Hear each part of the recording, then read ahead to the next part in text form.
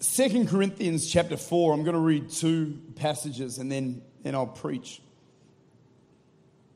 And I only want to have a look at one verse out of this passage, the last verse, and it's verse number 18. And it says this, it says, while we do not look at the things which are seen, but at the things that are not seen. Somebody say not seen. For the things which are seen are temporary, but the things which are not seen are eternal. Somebody say eternal. Say it like an Australian, eternal. See, that's the Queen's English right there. That's beautiful. Now jump back to 1 Corinthians for just a moment and we'll have a look. Chapter 2. And Paul says in verse 1, he says, and I, brethren, when I came to you, did not come with excellence of speech or of wisdom, declaring to you the testimony of God. For I determined not to know anything among you except Jesus Christ and Him crucified. Do you know, everything we believe, everything we receive, everything we have, everything we walk in, everything that comes our way from heaven comes by the means of what Jesus purchased on Calvary. And you know, there's a lot of people that believe in Jesus, but we've got to realize that the message and the gospel isn't just who Jesus was. He was a great man. He was a son of God. He was God the Son. He did miracles. He changed hearts and He changed lives, but went beyond that. And it's not just who He was, but it's also what He did 2,000 years ago on Calvary, His atoning work on the cross. Paul said, everything I preach is Christ and Him crucified. And you look at the messages of Paul. He talks about the power of God. He talks about faith. He talks about many different things in his writings, the unsearchable riches of Christ. But everything that Paul preached was still anchored in Christ and what He did for us. And we should never, ever stop and overlook a passage like that and just go, that's wonderful. If it hadn't been for Calvary, what we feel tonight, we wouldn't feel. What we sense tonight, we would never sense had it not been for the goodness. Man, I feel the presence of the Holy Ghost. Let me keep preaching because I want to share something with you. He says, I was with you in weakness, in fear, and much trembling. And he says this, and this is an incredible verse. He says, and my speech and my preaching were not with the persuasive words of human wisdom, but in demonstration. Somebody say demonstration.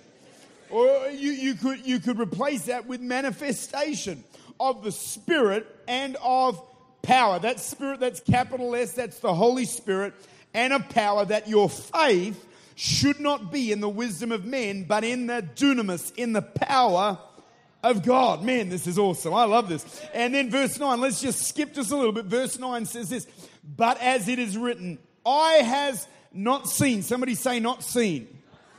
He says, nor ear heard, nor has it entered into the hearts of men the things which God has prepared for those who love Him, but God has revealed them to us through His Spirit, for the Spirit searches all things, yes, the deep things of God.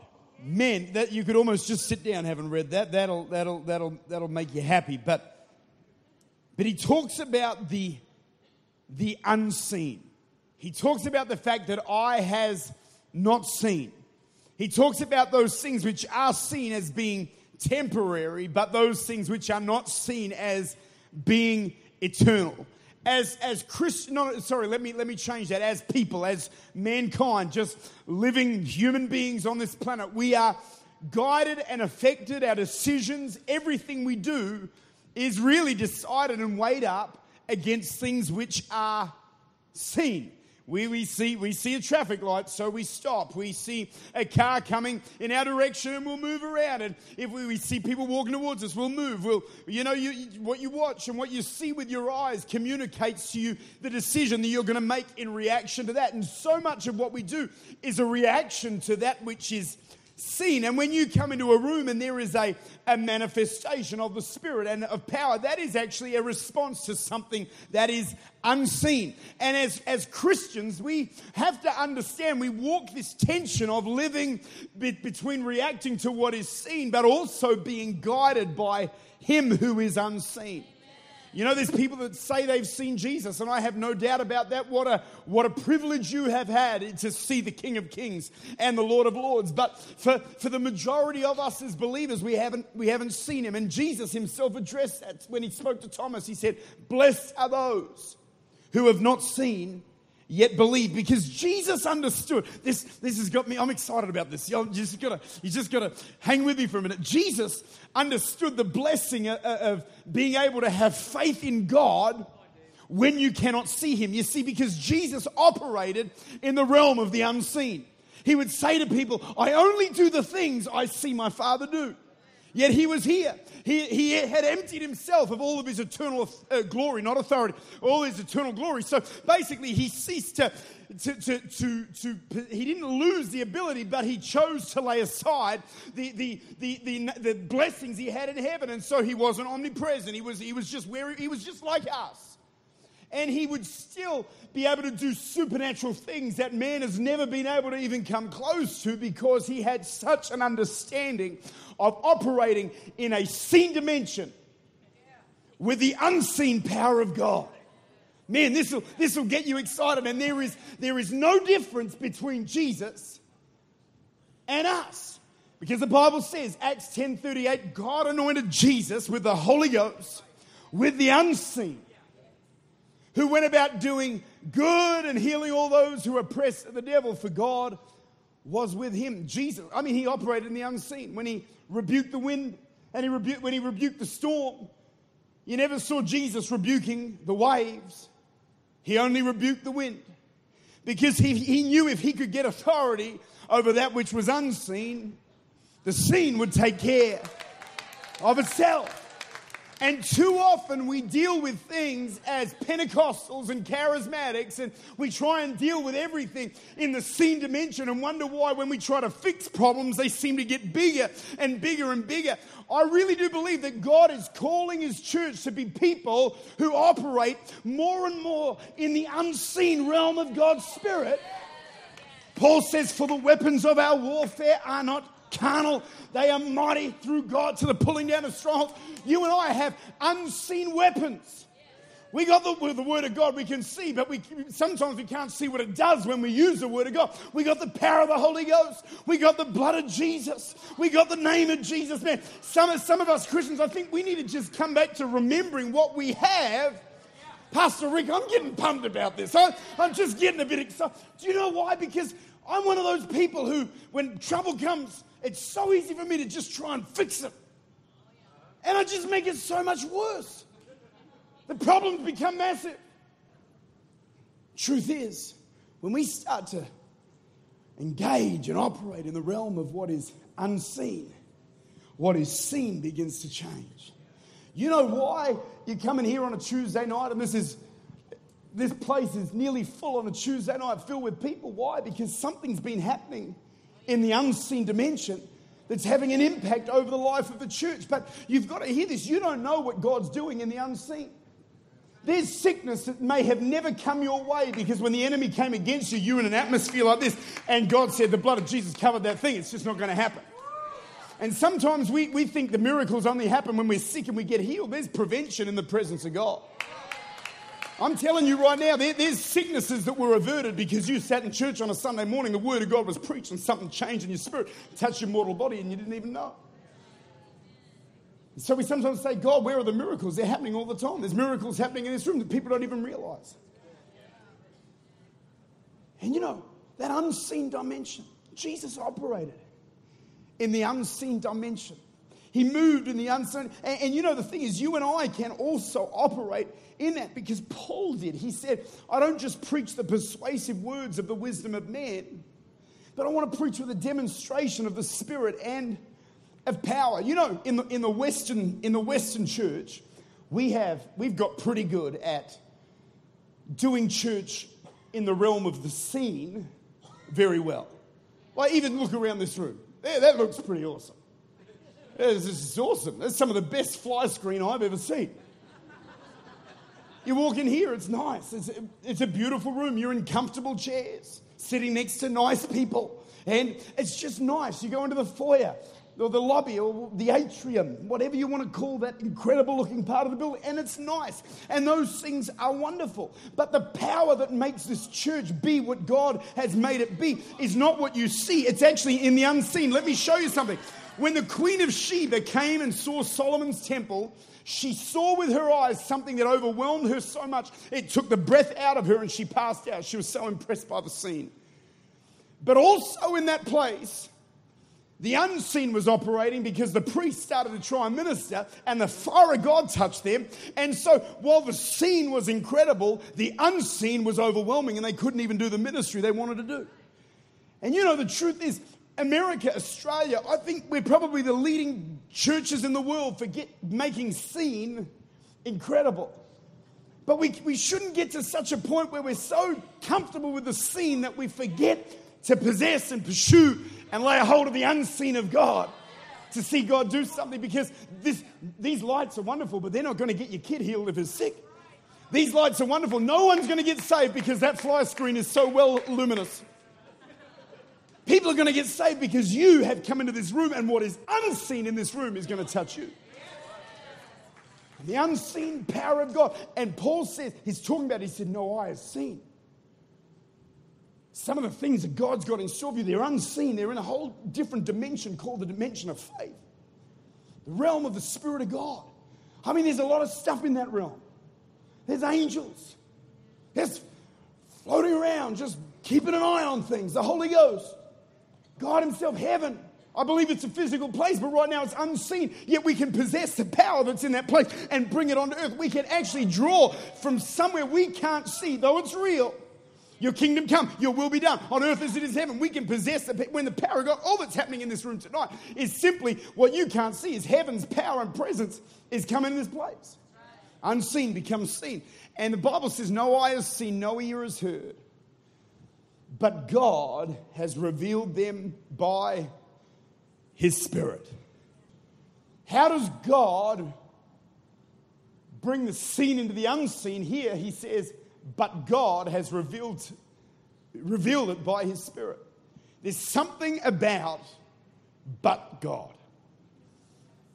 You hath he quickened, Ephesians 2 verse 1 says, who were dead in trespass and sin, wherein you walked. In other words, you just messed up. You were just broken, and the Bible says you're on your way to hell. You are children of wrath, even as others, but God, who is rich in mercy. But God. In other words, you were on your way to hell, but God. You were on your way to destruction, but God. The unseen power of God touched your life and changed you. The Bible says that they laid Jesus in the grave, but God raised him from the dead. I don't know what you're facing, but what I can tell you is, but God is supernatural. You might be sick in your body, but God is a miracle working God. You may have depression, you might feel like giving up, but God is the oil of joy where there's been mourning. You might be feeling like giving up, but we need to understand the power that God has to just interrupt at the most interesting of times and change a situation. Paul and Silas were in prison. They were chained between soldiers and they were going to die, and they began to praise God. But God, there was an earthquake. But God, things began to change. And can I tell you something? I was raised Pentecostal. I've told you these stories so many times, so I'm not going to do it again. But I was raised Pentecostal. I mean, in our house, half of the dialogue was in our heavenly language. My parents could fight in tongues. It was impressive.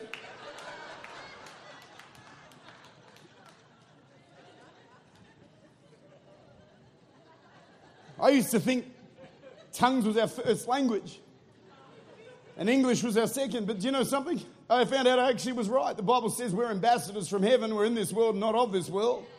Our language is a heavenly language. When Pastor Rick started speaking in the Holy Ghost, I don't know what he was saying, but I agree with every single word of it. I thought, I agree with that. Aren't you glad you can pray in the Holy Ghost? Aren't you? You know, to me, praying in tongues is one of the greatest ways to unlock the unseen realm of God, to unlock the things of the Spirit. The unseen. The day of Pentecost, they gathered in the upper room. The Bible says they heard a sound of a rushing mighty wind. what happened? The unseen invaded the scene. And God began to touch people with the fire of God. God said, let there be light. And there was light. And he created this planet. One word from God created what we're in right now, from an unseen dimension to right now.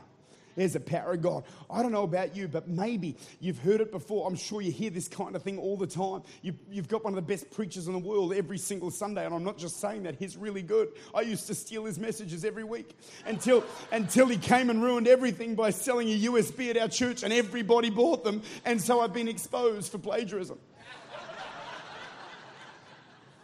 I sort of gave credit. I'd get up and say, God showed me this during the week.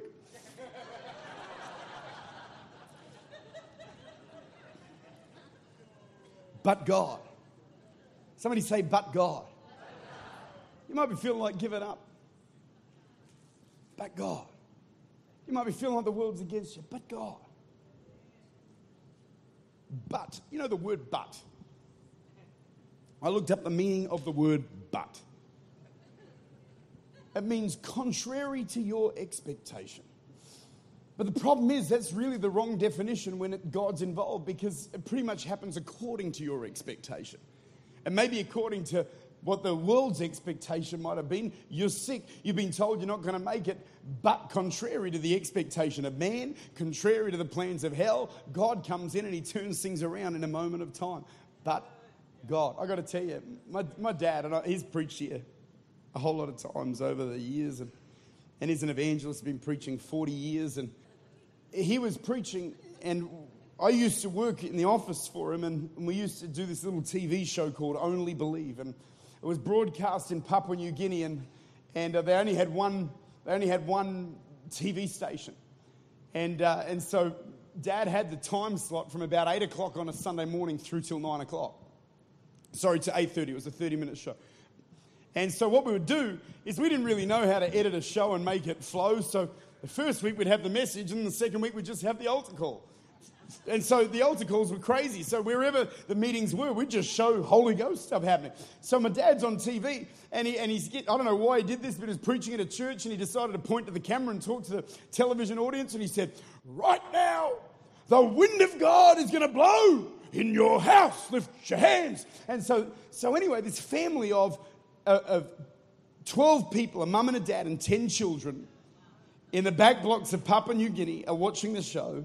And as Dad says, let the wind of God come upon you. Let the Holy Ghost, he said, just lift your hands. They had never been to church before in their life. They just did what they were told to do. So they lifted their hands to heaven, and they wrote us a letter to our office, and it said, dear Pastor Tim, we lifted our hands when you said lift your hands, and then you said right now in Jesus' name. And they said the wind of God blew in our house, knocked our whole family flat on their back in the house. So then Dad at the end of the TV show says, go and look for your local Assembly of God church, because that's who we work with in Papua New Guinea, and go to that church. So they went to the Assembly of God church that morning. A family, a mum and a dad, 10 kids walk into church. They get saved radically by the grace of God, baptized in the Holy Spirit, baptized in water, and their lives are totally changed. They were sitting in their lounge room minding their own business, and they were seeing something, but little did they know that the unseen of God was about to come into that place and do something supernatural. Man, that's exciting.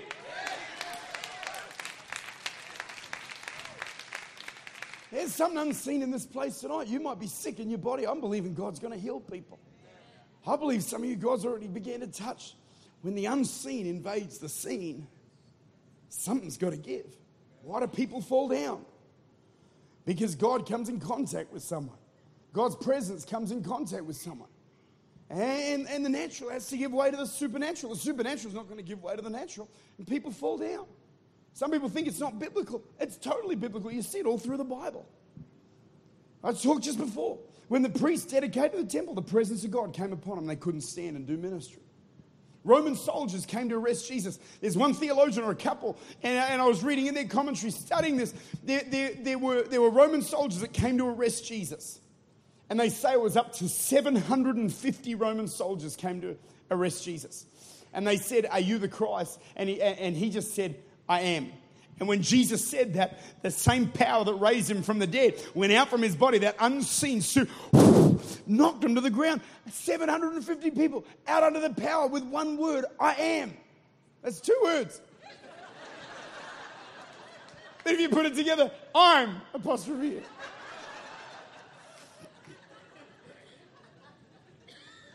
And if that's not enough, David said, he makes me lie down.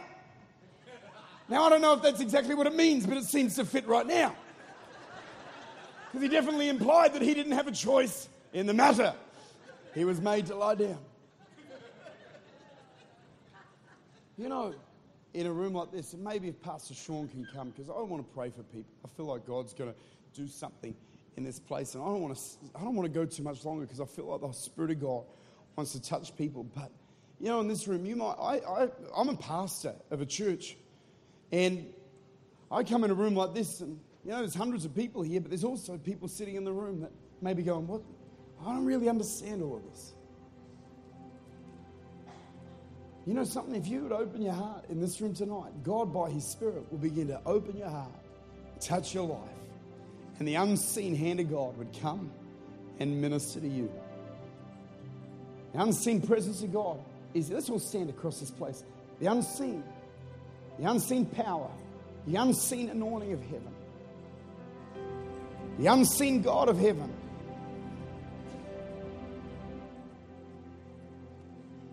I don't believe that I believe Jesus is coming back. I believe He's coming back. I believe one day we'll just be minding our own business. The trumpet God's going to sound and we're just going to go. It's going to be very powerful. And it's all wonderful. But what I do believe is that I don't believe that Jesus is coming back for a church less powerful than the one that He left. I believe the one He's come back for is going to be alive with the presence of God. The fire of God's Spirit, where the unseen presence of God is so real and so evident in the hearts and lives of people. And you know, in this room tonight, God wants to touch you. And you know, there's a lot of people who they go to church every Sunday. They go to church. I believe there's a difference between going to church and being a church. And I want to show you why. Jesus said this. He said in Matthew 16:18, He said, "I will build my church, and the gates of hell will not prevail against it." That word build comes from a Greek word which is oikodomio, which means to build your spiritual house. Now Jesus says this. He says, build yourself up. In the book of Jude, verse 20, He says, build yourself up in your most holy faith. How? By praying in the Holy Ghost. That word build, oikodomio, build your spiritual house. How does Jesus build this church? I believe there's many ways He builds His church, but one of those is by the power of His Spirit. Because he says, when you pray in the Spirit, you build yourself up, and you are the church. There's something about the house of God gathering in Holy Spirit meetings that achieves what God wants to achieve and does what God wants to do. And if we can be people who are passionate, and I know you are, because you wouldn't be here tonight if you weren't, but if we can be a people who are passionate about the unseen, so much more happens in the unseen than we even realize. There's a whole supernatural world there. There's a demonic realm. There's realms. There's the realms of God. There's realms of the Spirit of God. I think sometimes we become very aware of the natural, but we need to get back to being a bit aware of the Spirit, aware of the Holy Ghost. When we're driving, being able to hear the voice of the Spirit of God, being able to touch God, let but God moments happen in our family, in our home. You know, I remember last year I was preaching. I was up in New York. I'm going to the same conference. It just on Thursday, I preached the same conference. But when I was there on the Saturday night, I got extremely sick, and I ended up in the emergency room. But I remember night before, I was really crook as well. I was sick. Crook is Australian. I was really sick, and I'm lying in the bed. I'm asleep, and Donna, my wife, didn't realise that I was still awake. But she put her hand on my head, and she began to pray in the Holy Ghost. She just prayed in tongues and said, "Father, touch him. Father, heal him." Praying in the Spirit. And as she's praying, I felt healing just begin to come. I felt peace begin to come. I felt strength begin to come, because while I was lying there, my wife is tapping into an unseen dimension. And what happens when you do that is God starts touching the scene. Now it's wind that'll make waves. And you know something, sometimes we see the waves of life and we don't realize we can take authority over wind of adversity that come against us and walk in the authority in that unseen dimension. And you might be here tonight.